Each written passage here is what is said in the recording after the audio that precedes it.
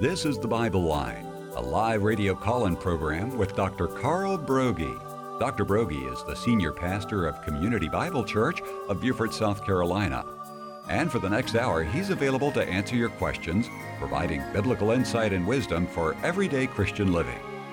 Our phone lines are open, and if you have a question, you may call 525-1859 locally, or outside the immediate area, call toll-free 877-924-7980. Now let's join Dr. Carl Broggi. Study and show yourself approved of God as a workman who is not ashamed, accurately handling the word of truth. We welcome you this hour to the Bible Line, and as always, we're so pleased to have many first-time listeners. If you are live streaming at wagp.net, or if you are listening through 88.7 FM. We live stream around the world 24/7, and many times people have questions as they listen to broadcasting, or there's a particular issue that they're studying in their personal life or a challenge in their church or ministry, and they want biblical counsel. If we can be of help by God's grace, we will be here today. All you need to do is pick up the phone. Again, the local 843 exchange is 525-1859, 525-1859, or you can call us toll-free at 877. The call letter's WAGP 980. When you call, we give preference to live callers and live dictation, though we get scores of questions that come in through TBL, that stands for the Bible Line at wagp.net, and also through Search the Scriptures. If you don't have the phone app, I encourage you to download Search the Scriptures. .org. If you go to the App Store, and there's thousands of messages there, and there's a drop-down schedule where you can ask Dr. Broggi a question, as it says, and when your question is answered, we will send you an email link. I can't literally type out every question that I get. There's just too many that come in. But I can speak a lot faster than I can type. I can speak about 700 words a minute with gusts up to 1,000. And so I can get a lot of questions done in that fashion. And in turn, when the question is answered, we send you an email link. So again, the 843 South Carolina Exchange is 525-1859. We have a special guest with us today, and I want to introduce him. He's go ahead and bring him up. He's a personal friend. Good morning, Hanoch. Nice to have you this morning. I don't quite hear him yet, so maybe he'll be here in a second. We may have a technical difficulty, but we're supposed to have Hanoch Teller on the line. He's a rabbi in Jerusalem. He's lived there, if I remember, since the age of 18. In fact, I have a book in my hand. It's called Heroic Children, Untold Stories of the Unconquerable. And it's an incredible book that basically tells the stories of true stories of life experiences of young men and women during the time of the Holocaust and what they experienced. Dr. Lutzer, Erwin Lutzer, the pastor emeritus of Moody Church in Chicago, author of Hitler's Cross and Heard Here on WAGP, writes of this book. In this captivating book, Rabbi Hanoch Teller shares the story of children who, in the midst of the Holocaust, showed courage in the face of torture and hope in the midst of its indescribable sorrow. If you find these stories too gut-wrenching to read, remember you are only reading the book. These children actually experienced it. Read this book to be informed and inspired and to determine that with God's help, this shall never happen again. Well, we seemingly have another disastrous event that is unfolding in the world today in Israel. It's been a tragedy what has happened. It's just brutal. And I've asked Hanoch Teller, a friend of mine there in Jerusalem, to speak with us. Hanoch, good morning. You're calling from Jerusalem, is that correct? Yes, hello out there in Radio Land. Hey, great to have you, my friend. Our heart is just broken for the people of Israel. These brutal attacks by terrorists on innocent people, men, women, and children, has just it's just so sad. And we're praying for the people of Israel and for God's protection and God's victory. You know, the Scripture teaches, if you're listening here to the Bible line, that God has ordained governments, one, to curb evil. No one wants to live in a country or in a city where there's no police or there's inadequate police or there's not a strong military defense, because the Scripture describes in Romans 13 police and armies as God's ministers to put up good and to put down evil. So, Hanoch, you've been in Jerusalem, living there since, what, the age of 18, if I remember? That's correct. Yeah. Good. And Hanoch is a rabbi there in Jerusalem. He and his family and sons, they supervise a number of yeshivas. A yeshiva is what we would call, say, a seminary in this country, and a seminary in Jerusalem is for women. Is that right? Do I have those terms correct? Yes, you generally, it doesn't have to be that way, but just the colloquial parlance is usually when we say seminary, we're referring to a school exclusively for women. Okay. So tell me, Saturday morning, it was Shabbat, the end of... and a holiday as well, a significant holiday. A significant holiday. What happened? What happened in your family? How did it unfold for you on that morning? So already in Jerusalem, because it was a holiday, we don't use the telephone, we don't turn on the radio. So we only have knowing. So all we knew is all of a sudden, out of something which is a rarity in Jerusalem, we heard the air siren blaring. This happened altogether 6 times. At one time, which means that there were missiles that were fired upon Jerusalem as well. At one point, I definitely heard the Iron Dome intercepting one. We heard that thud. And in fact, I was told that shrapnel fell and killed someone in Jerusalem from one of the missiles. Oh, wow. And what is the atmosphere like? I know, obviously, in the South it's much more intense, but the whole nation is concerned, and I'm sure has come together. Because on one hand, it's just absolutely awful. I don't know if your listeners are aware of the terror, the brutality, the bestiality of... and I would also encourage your listeners not to... I don't know the world of social media. I really don't want to expose myself to that sewer, but I don't think it's healthy for a person to see women being raped and children in cages and hostages begging to be released. I can't see what's productive from all of that. But they're enjoying having this on social media. And to get back to what's the mood in Israel, or certainly in Jerusalem, it's, on the one hand, a sense of terrible horror over what's happened, and God is exacting tremendous punishment upon us. Yet, on the other hand, it is so heartening and emboldening to see how the country has come together. Out my window, on my little alley where I live, they're just finishing up a whole group of young girls and women and other children. I had a couple grandchildren there. We're packing up packages of carbohydrates and cookies for soldiers and other things, candies, that'll be delivered down to the south tomorrow. This is countrywide. It's just really unbelievable how the whole country's come together, and people are posting if, there was a draft of the reserves. So far, 300,000 soldiers have been called up. Now they raised it to 360 or 380,000. Wow. Now that's a person leaving the middle of his life. He's got a wife, he's got a family. They're being called up. So people are babysitting, and people are. We had people coming to our house from the south now, where they're still under constant dynamic perpetual rocket assault, and people are taking strangers into their homes, and still with a lot of love and unity. Not to mention all these prayer groups that are arising, prayer groups and saying psalms.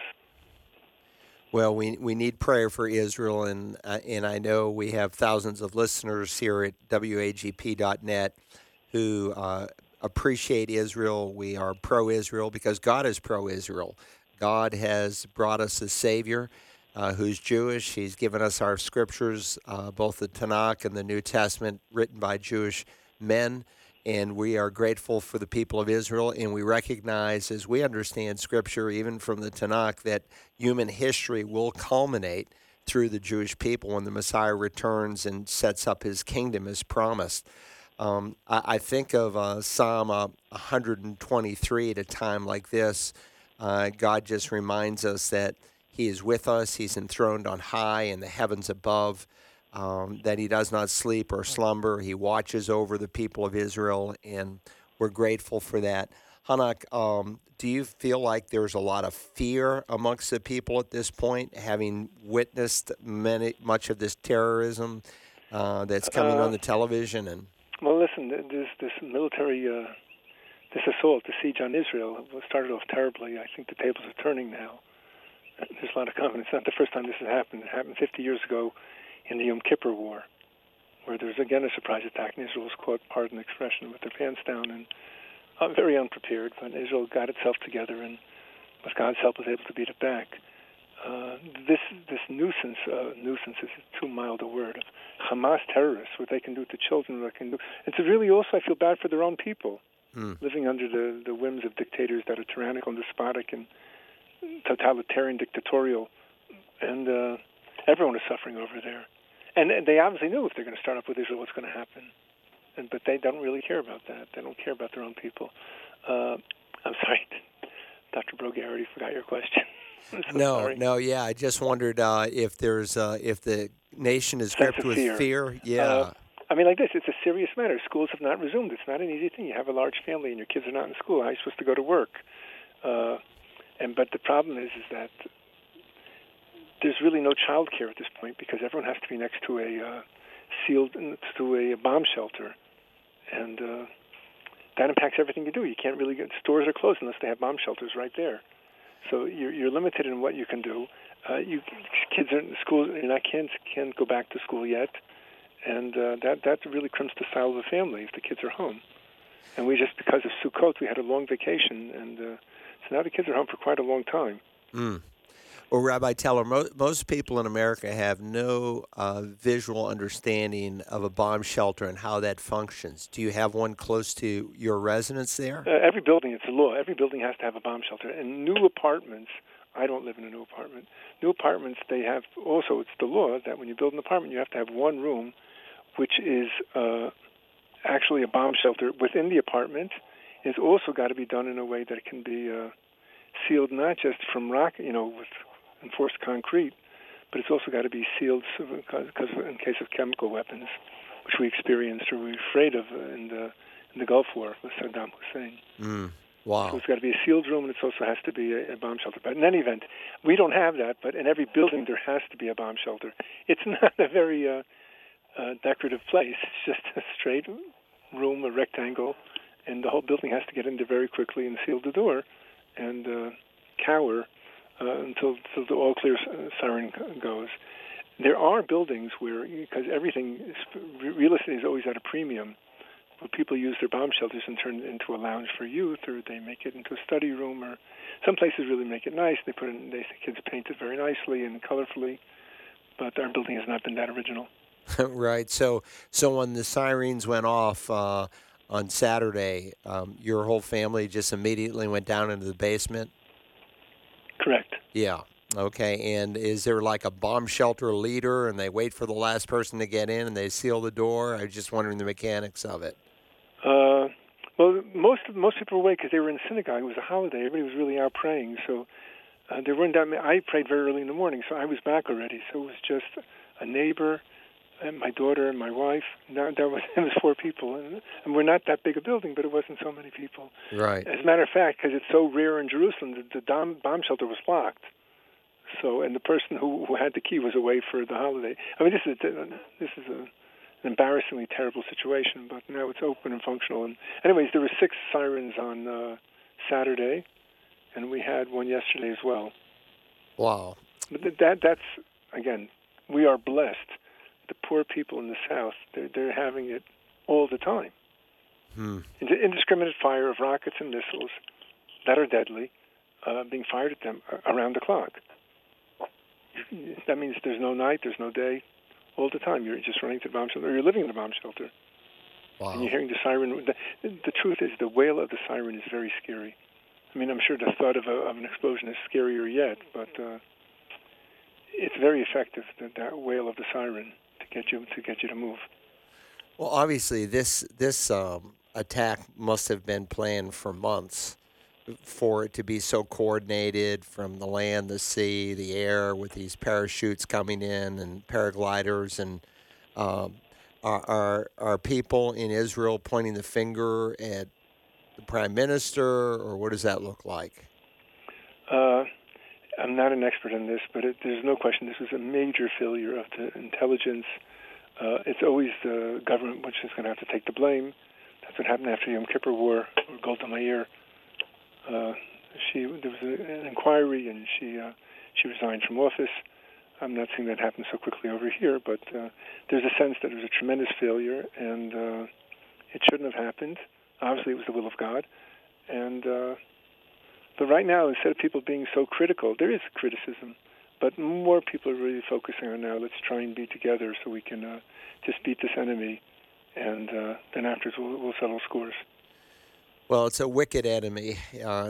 One network described them as animals, and in my mind, these people don't even match up to most animals in the world. There's a brutality here that is just, well, it parallels the Holocaust. It's sad. Very, very sad. Anything that we can pray for you specifically about? Me personally, no. Just that God should come bring this to an end, and those evil people should be just totally eliminated. Mm. We preferably want to eliminate evil, not evil people. But if people are perpetuating the evil, they have to be taken out of business, out of circulation. They're trying to murder us, and what they're doing to their own people is catastrophic. My. Well, Hanoch, you may not have been on the air. I was telling people about your book, Heroic Children, and I read the endorsement from Dr. Erwin Lutzer in the back. Is that available on Amazon? It is a powerful read for many people. I think they would thoroughly enjoy it. How do they get this book? Amazon is one way of doing it. I guess I imagine if you just Google the book, then they'll probably bring it to Amazon. There's a distributor named Feldheim. You can go to my website, hanochteller.com. Thank you very much. It's I always tell the story. I don't want to keep you on now. No, go ahead. This is too long, but one of my greatest compliments about the book is that there's a colonel in Beaufort in the Marines who because I spoke in your church, he got hold of the book. He was very taken by it, and he doesn't send off his troops. He doesn't deploy them to Iraq and Afghanistan at the time until they've read the Heroic Children. Oh, wow. Because it's emboldening. It is. Well, the sad thing is, and I feel like they represent a minority. There was 30 student groups at Harvard who were demonstrating, Israel's use of force, which is just beyond belief. They're being indoctrinated in our colleges that, the Holocaust is really not all that bad. Your book, of course, gives vivid imagery of what it was really like. They're being sold a bill of goods right down to modern-day so-called Palestinians, and how that they're in the right and Israel's in the wrong, and that Israel are occupiers. And when I was actually in Jerusalem a few weeks ago, and of course you spoke to our group, for which we're so grateful, I was getting ready to go down I was in the old city of David, and we were on our way down towards Hezekiah's tunnel, and I was giving a little brief message before we entered in. And as it turns out, there was the Israeli park manager who happened to be listening in. And I just said to him, look, there are folks today who say that the Jewish people don't deserve to be on that land, and that they took it over from the Canaanites. And I reminded the people that God said in Genesis 15 that when the fullness of the iniquity of the Canaanites is brought in, 400 years, then he would give them the land. So God patiently waited for a people that were wicked. And then he said, go in and destroy them. And it was really an act of mercy so that this ungodly, wicked, brutal line would not be perpetuated through generations to come, but that God gave the people Israel. The land of Israel belongs to Israel. And they are not occupiers, not when the God of the universe says this is their land, and they have every right to defend it against such brutality. And we pray for the peace of Jerusalem. We pray for the success of the armed forces and those who are engaged in this whole battle. In fact, Hanoch, I'm going to pray right now before we let you go. And our Father, I thank you for Hanoch. I thank you for his his wife, his children, his grandchildren, and we pray your protection over the city of Jerusalem today and over Tel Aviv, and especially for the people in the south. We pray that you might give success to the Israeli troops as they go into the Gaza Strip and they have some very difficult combat situations. Give them success. Do what you've done in the past, where your supernatural hand and touch are over those soldiers to give them favor, to give them victory. We know that you hate evil and that you hate what is happening and the brutality that is happening to innocent boys and girls and elderly people and other people. And our heart breaks for that, but we're thankful that we can come to your throne of grace to find help in time of need. You said we don't have for the simple reason we don't ask, and so we're asking that you would accomplish your will and your plan. I ask it in the name of Yeshua. Amen. Hanoch Teller has been with us, Heroic Children. It is a powerful read. And Hanoch, you also have a podcast. Tell me a little bit about that before I let you go. Okay. I'm very proud also that my great friend Julie Snyder from your community, from your church, who gave the name Teller from Jerusalem. Teller from Jerusalem is a podcast that comes out bi-weekly. I mean, there's already 65 episodes from the past about the early struggle to build the state of Israel. A very interesting, remarkable heroism. Every story is interesting, intriguing, and I think inspiring. It's done in a cycle of four.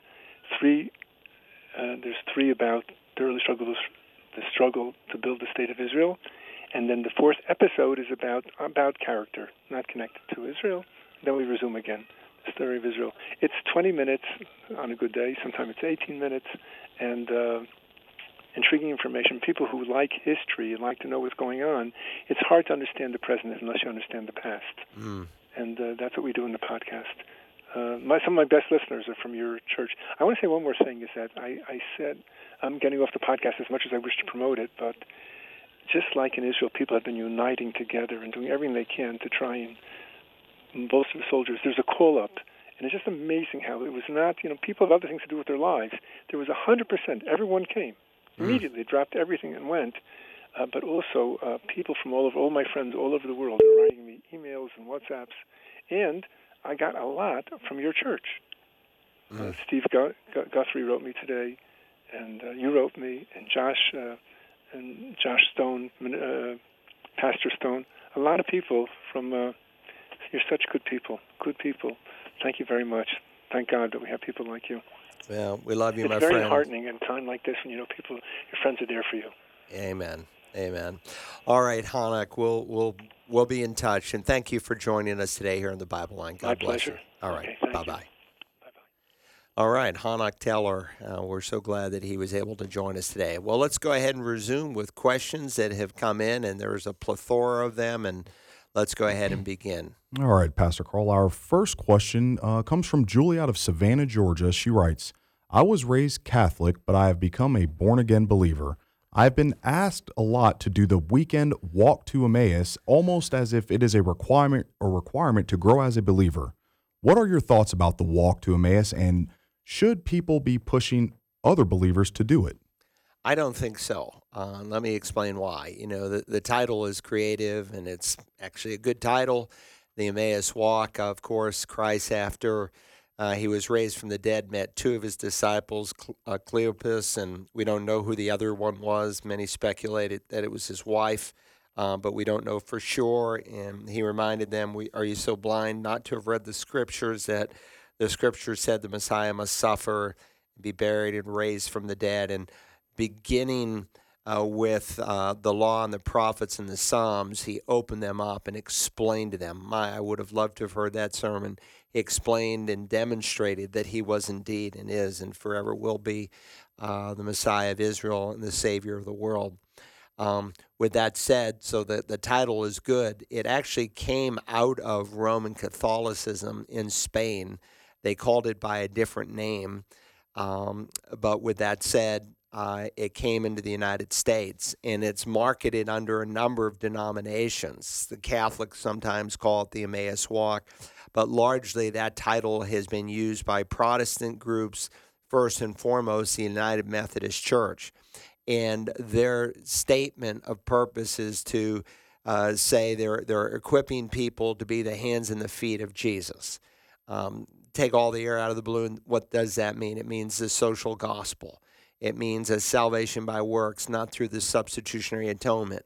You ask the question, can anything good come out of the United Methodist Church? And as a general principle, I would say absolutely not.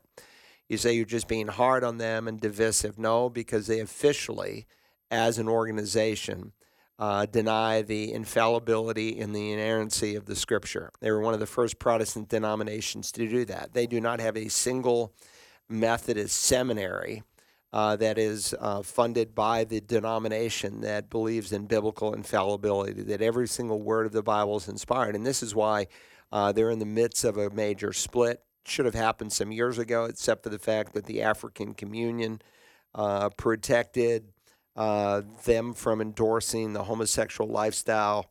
Well, now they are formally involved in a split, and any church it's worth its moxie would split and leave the denomination because of its liberalism. And let me just relate while we're on the subject, United Methodist Church to Israel. They are key promoters of the boycott, divest, sanction movement, BDS movement. And they officially came out and they declared that retirement funds in 5 of Israel's largest banks were considered off limits. And who came back and praised them for that? The Palestinian National Committee did. So they're in bed with the Palestinians. They're against the Jews. There's an anti-Semitic movement within the United Methodist Church. And so to be associated with the Emmaus Walk, I do not think is healthy. They encourage the participants, as I've spoken to people over the years who have been involved, to don't tell anyone what happened. Keep it a secret. We want to make it, a very, very special, dramatic time, and we don't want people to know what they're in for. Well, that should be enough to raise some red flags, because there's nothing secret in the Christian faith. We go to the Scriptures that speak clearly and plainly. But the Scripture does teach that we're to separate from those who are in biblical error. Romans 16 comes to mind. Let me just turn there for a second. And I think this would apply directly to your question, because, again, and I would say I'm sure there's an exception to the rule, and there's some person who's out there listening to me today that, are saying, Pastor Carl, you don't know what you're talking about. Yes, I do. Does that mean that every Emmaus weekend has been evil? No, I'm sure there's probably some born-again Christian somewhere who is trying to use it for good. But in their desire to use it for good, they were in essence endorsing a denomination and other denominations that carry under the Emmaus Walk title. And it's also, I should say, packaged under a number of different titles. Tres Dios and all these different, the Disciples Walk, but the primary one is the walk on Emmaus, or the Emmaus Road Walk, and different nuances off of that. But when you are engaged with mainline denominations that are in favor of the homosexual lifestyle, in favor of transgenderism, in favor of the slaughter of little babies in the womb, that should be enough for you. And again, these main lines are rooted in a denial of biblical infallibility. And so Paul says, now I urge you, brethren, I'm reading Romans 16, I urge you, brethren, keep your eye on those who cause dissensions and hindrances contrary to the teaching which you learned, and turn away from them. So there is a teaching, we call it the faith delivered once and for all, as Jude describes it. It's the body of truth that the apostles gave us. And those who are contrary to it, you're to turn away from them. For such men are slaves, not of our Lord Jesus, but of their own appetites. And that's what we have happening. Just take the United Methodist Church that primarily waves the Emmaus Road flag. You have all these gay people, gay pastors performing gay marriages, and on and on and on it goes. These people are slaves, not of our Lord Jesus, but of their own appetites, their own sinful ways. And by their smooth and flattering speech, they deceive the hearts of the unsuspecting. And so then he goes on to say, I want you to be wise to what is good and innocent to what is evil. And that certainly has many applications, but contextually it's dealing with biblical doctrine. You guard your heart against those who are leading in a way that's contrary to biblical truth. So I would say to this new believer, no. Ignore your friends. If anything, do everything you can to begin to load yourself up on Scripture. If you're new to the faith, I might suggest to this caller to go to Search the Scriptures and listen to the Basic Discipleship series. That's going to ground you in the essentials of the faith, and that's what you need. You don't need some emotional weekend where they have you living on a schedule that leads to exhaustion, which can lead you to being easily manipulated. You want to go to a solid biblical teaching. This is not the only website. There's hundreds of them. But if you're looking for something, that's where I would direct you to. Good question. Let's go to the next. All right, 843-525-1859. Again, that is 843-525-1859. If you have a question for Pastor Carl on today's Bible Line. We have Alberto, who is live with us out of Savannah, Georgia. Good morning, Alberto. What is your question for Pastor Carl this morning? Yeah, I'm asking about, like, more or less you asked me last week. If a thief on the cross, if he accepted Christ, right, and Jesus said, "You'll be with me today in paradise," how do we know if he's a non-animal Christian or he's naturally been born again? So the same way applies to us. So does the pastor have authority to say who's not a Christian, who's not, or the believer tell us who's not a Christian, who's not, or if I can be serving the Lord for many years, then the pastor can say, "Well, I'm sorry, you're not a child of God because I saw a certain thing you did, or sin or something, or you could accuse, or ministers accuse all the time, different ministers, they say, oh, they're not truly been born again, they're not saved after all the years, they've been serving the Lord, they truly believe what God's word says about salvation." So what do you think about that? Well, I think I'm following your question. Certainly, a pastor cannot definitively say you're lost, but what he can say is that the New Testament gives you little assurance that you know Christ is your personal Savior. In the end, God alone is the judge, but there are judgments that are given to us from Holy Scripture, so we have a plumb line. So I'm not judging someone to say, well, your adultery is sin.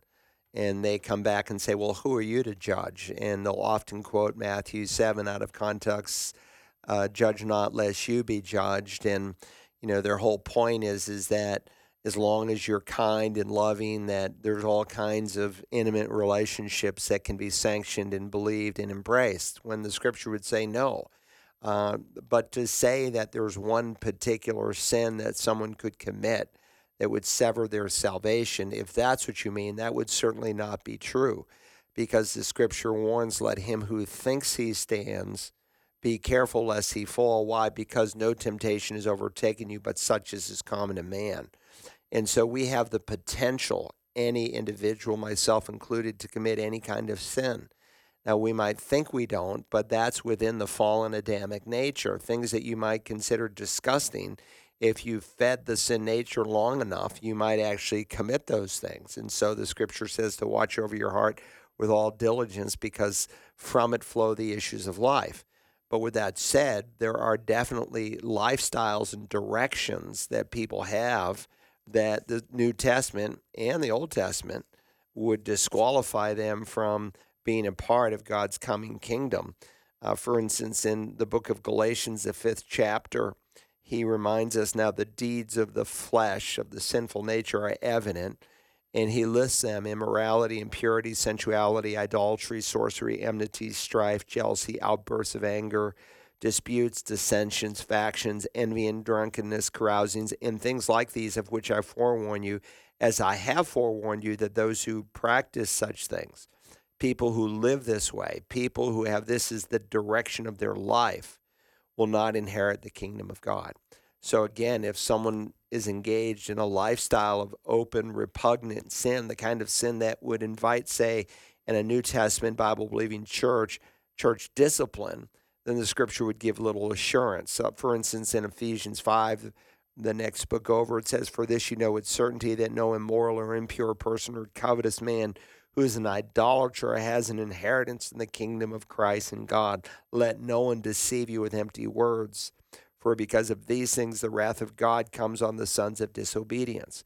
Again, the focus here is direction, not perfection, because then the exhortation is don't be partakers with them, meaning there's a possibility a Christian could fall into impurity or immorality.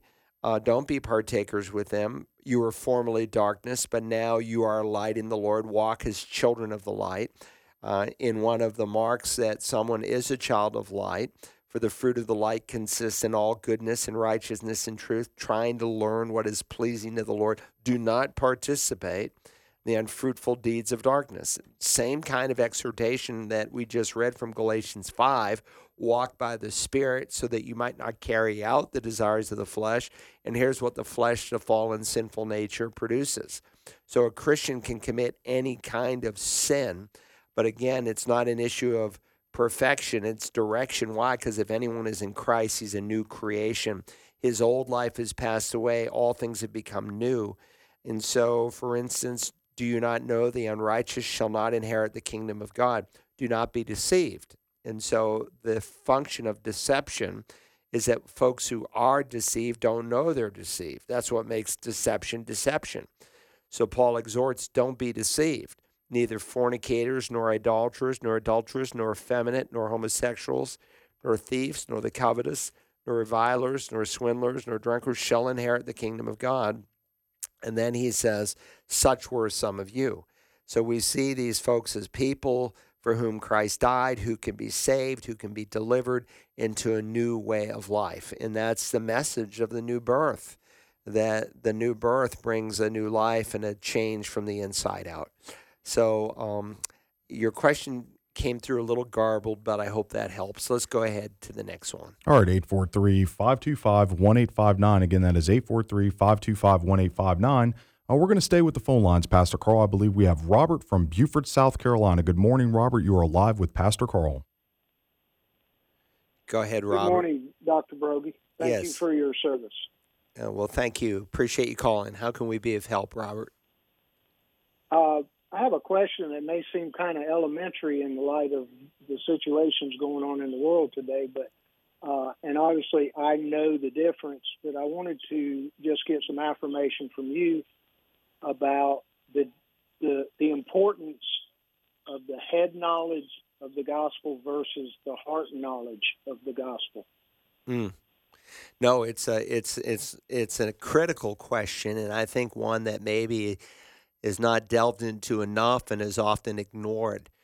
First, we need to define the gospel, the articular use of the gospel. I delivered to you as of first importance the gospel. The word evangelion, gospel, just means good news, and it was used in a broad sense in the first century. If I were in the military, my good news might be, my gospel might be the war is over. If I were married, my gospel, my good news might be, we're going to have a baby. But the gospel, the articular use, is pointing specifically to what Paul defines in 1 Corinthians 15, 1-3, as the death, burial, and the resurrection. I delivered to you as of first importance the gospel, that Christ died, how? According to the Scriptures. Why? Because Messiah was prophesied to come and to die, to be pierced through for our iniquities, to take upon himself the judgment our sin deserves, that he would be buried. But as Isaiah the prophet said in the 53rd chapter, his flesh would not undergo decay. He would be raised from the dead. And so the Scripture, the Tanakh, the Old Testament as we call it, speak of the of the death, burial, and the resurrection. And that's important because Paul will say, for I am not ashamed of the gospel, the death, burial, and the resurrection. Why? Because it is the power of God for salvation to everyone who believes. So before you can believe something, you have to know what it is that you're being asked to believe in. And sadly, in the day that we live in, people are being asked to believe in something that's other than the gospel. And so instead of defining terms that were sinful, that our sin deserves death, and only death can satisfy an absolutely just, righteous, and holy God, we have substituted the gospel with little phrases like accept Christ. Well, it's an interesting term found nowhere in the Bible. Commit your life to Christ. An interesting term. It could have meaning if defined with the gospel, but found nowhere in the gospel, in the Bible. So people today, to accept Christ is to what? Accept Jesus as an example to follow. To commit your life to Christ is what? To try to obey his commands. No, the Scripture asks us to receive the person and the work of the Lord Jesus. So the gospel has to be defined. But it's possible to define the gospel where a person understands, and they don't have to know a whole lot. And you can still have a lot of wrong beliefs when you come to Christ, but you cannot be wrong that salvation is by grace alone, through faith alone, in Christ alone, based on the Scripture alone. And the Bible is clear on that. You have to see yourself as bankrupt, unable to save yourself, and you need someone who can redeem you, namely Jesus, through his death and resurrection, who can make you a new person and forgive your sin and give you new life. Now, you can know those facts without actually having responded in the heart. And so, for instance, in the parable of the sower in Luke chapter 8, Jesus speaks of a man who goes out and he sows seed, and we're likened to doing that as Christians. We're to sow the seed, and the seed, the Scripture says, is the Word of God. And some Christians see so little fruit, so few conversions through their testimony because they sow so little seed. And remember, not all the seed is going to fall on good hearts, and so he warns us of the seed that falls beside the road. And it is of such a nature, the heart, that the devil is given permission to take the word from their heart so that they may not believe and be saved. There are some who have that kind of callousness. There are others who are on the rocky soil, and those who hear, they receive the word with joy. So they hear, they have an intellectual understanding of the gospel. They even get emotional about it. They receive it with joy. But these have no firm root. They believe for a while and in time of temptation fall away. Now, the naive would say, well, they were converted and they lost their salvation. But every time the word pisteo or believe is used in the New Testament, it's not always in reference to genuine conversion. James says the demons believe and tremble. In Acts 8, you have Simon the sorcerer who is said to have believed, and he was convincing enough where they baptized him. But when the apostles meet him, they basically describe him as an unconverted person, still in the bitterness and of iniquity. He's still lost. He believed with the head, but not with the heart. And so with the heart, man believes unto righteousness. So that's the decision of the will. But before you can decide in the will, intellectually, you must understand what the gospel is. And that's why I say we live in a day of cheap metaphors, where metaphors are presented in the place of the gospel. Just invite Jesus into your heart and you'll become a Christian. That's actually found nowhere in the Bible, and that's only been popular lingo for about 75 years in the history of the church. The Bible nowhere says to invite Jesus into your heart. Now, a byproduct of conversion is that Christ comes into you. But that's a byproduct. That's not how you're converted. And so how do I know if my conversion is in the head only or if it's actually reached the heart? You can have an outward profession like in Matthew 7. Many will say to me on that day, and I find it interesting that when Jesus uses the illustration that he pulls up, he doesn't go for some ho-hum illustration, but for maybe the most dramatic kind of illustration we might think of. Many will say to me on that day, Lord, Lord, but the Scripture says they'll not enter the kingdom of God.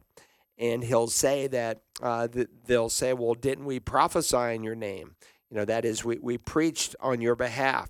We cast out demons in your name, and we even did miracles in your name. And by the way, there's examples of all three in the Scripture of unbelievers preaching in the name of the Lord, casting out demons in the name of the Lord, performing miracles in the name of the Lord, but done by lost people. Satan is a great imitator, and he can deceive people. But I will declare to them, I never knew you. Depart from me, and here's the word again, you who practice lawlessness. The key word here is practice, direction.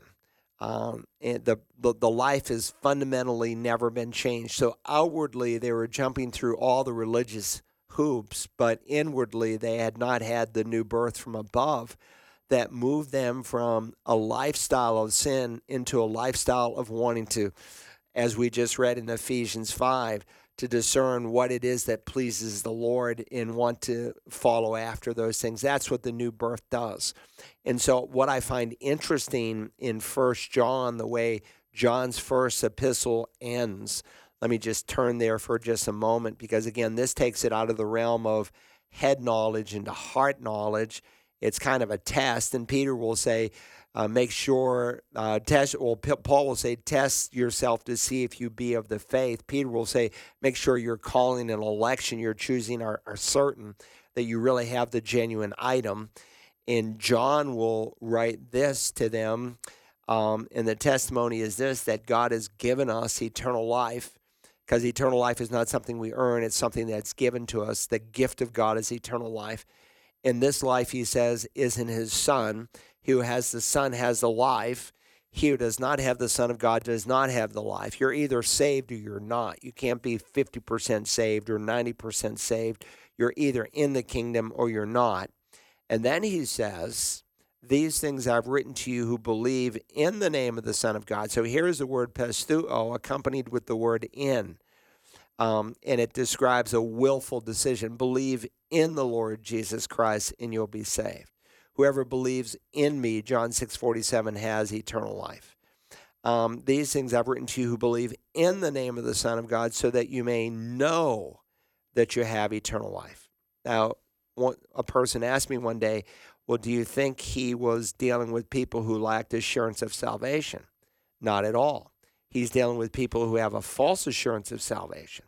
So John is saying, in contradistinction to the pre-Gnostic teachers who were, spreading a poison that was contrary to the Christian faith, that you could live in sin, for instance, and still call yourself righteous and have no remorse. And so he goes through a number of evidences. For instance, by this we know we've passed out of life into death. That is to say, paraphrase, we've had the new birth. We love the brethren. So someone who doesn't love other born-again believers as a way of life doesn't have one of the evidences that John gives. So these things, and he highlights at least 5, these things I've written to you, believe in the name of the Son of God, so that you can know that you have the genuine item, that your assurance is real and true, and it's not a false assurance like many on that day who will claim to know the Lord. Not to know that he exists. All men know that he exists. Even though they knew God, knew of his existence, they did not honor him as God, Romans 1. They refused to give thanks and praise, and so they ended up following their own inclinations instead of the living God. Anyway, I hope that helps. What I might suggest to you, it's a great question, is to go to Search the Scriptures, click on the Basic Discipleship icon, and I have 4 or 5 lessons in the very first handout dealing with eternal security and assurance of salvation. And I go through some evidences for genuine conversion that the New Testament gives. And so while our assurance is initially based on a finished work that we can't earn it, it's also based on a desire to openly identify with the Lord Jesus. It's also based on the fact that we have a new life that shows itself in the fruit of the Spirit.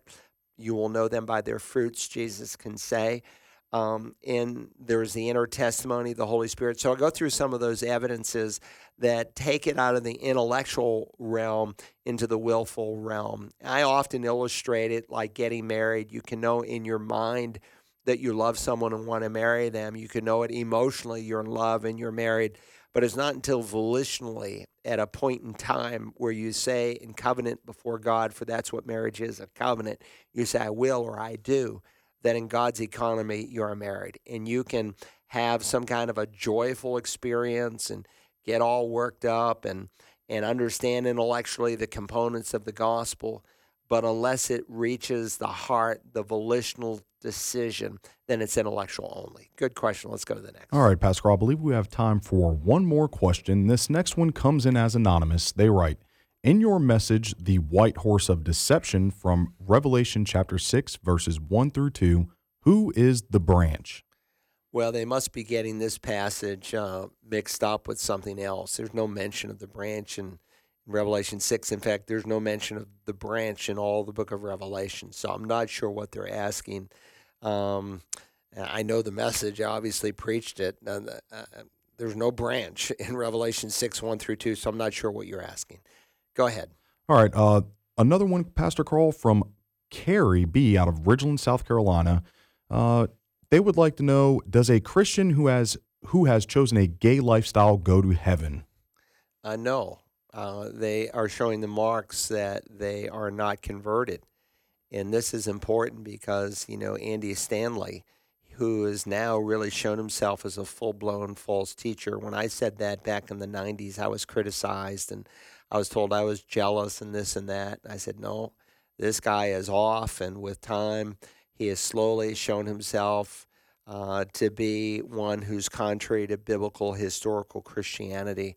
And most recently, the conference that he held just 2 weeks ago in his church, where he had two different men who were married to men who were the mainline speakers. And he talks out of both sides of his mouth, and that's what smooth speakers do, false teachers do, as we just read from Romans 16. So on the one hand, he can say, well, the Bible defines marriage between a man and a woman.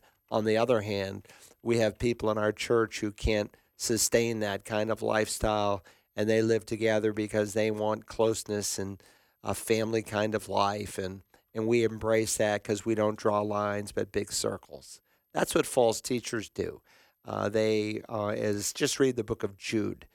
They give you reasons why you can be involved, especially in greed and in sexual immorality. But this is why he said, or do you not know the unrighteous will not inherit the kingdom of God? Do not be deceived. And he mentions fornicators. That's premarital sex, and there's a lot of people today. We can dump on homosexuals, but let's talk about immoral heterosexuals who are living a lifestyle of immoral heterosexual sin. They're living together before they're married, and they think it's just fine. I just dealt with this in the last 2 days of someone who's living with a boyfriend, and they both profess to be Christians and to know the Lord, and they've been living together for a year. Don't be deceived. He speaks of adulterers. Adultery, moicheia, is extramarital sex. And there are people who are married who prey on women, and they live sometimes as secret, sometimes an open lifestyle of adultery, effeminate. It's a word that refers to a male prostitute, the passive partner in a homosexual relationship, nor homosexuals, nor the thieves, and goes on, and he says drunkards, even drunkards. We say, well, what he has is a disease. It's not a disease. Now, he may disease his body with alcohol, but drunkenness is not a disease. He can't help himself. It's a disease. No, it's a choice. These are willful decisions. Such people will not inherit the kingdom of God. God could not have been more clear. But again, there's a breath of hope. Such were some of you. God can save anyone. God can save the adulterer, the drunkard, the homosexual, the male prostitute. He can save anyone. He's in the business of calling sinners to himself. But if people aren't willing to acknowledge their sin as evil and wrong, they don't need a Savior. And we're giving them a diluted assurance that they know the Lord, that everything's fine, when they're actually on the broad road that is leading to destruction. And they need to change their mind. Metanao is the verb for repent, or metanoia, the noun. And God calls us to repent, to change our mind about sin. That's why we need a Savior, because we need to be forgiven of things that are evil. Anyway, that's all the time we have today, but so glad you could join us for the Bible Line. I hope you have a great day as you walk with Christ. And if you don't have a place to go tomorrow night, I want to encourage you, as we are in a course on basic discipleship. We meet at 6:30 at Community Bible Church. You can live stream us as well anywhere in the world. And again, thank you for joining us today.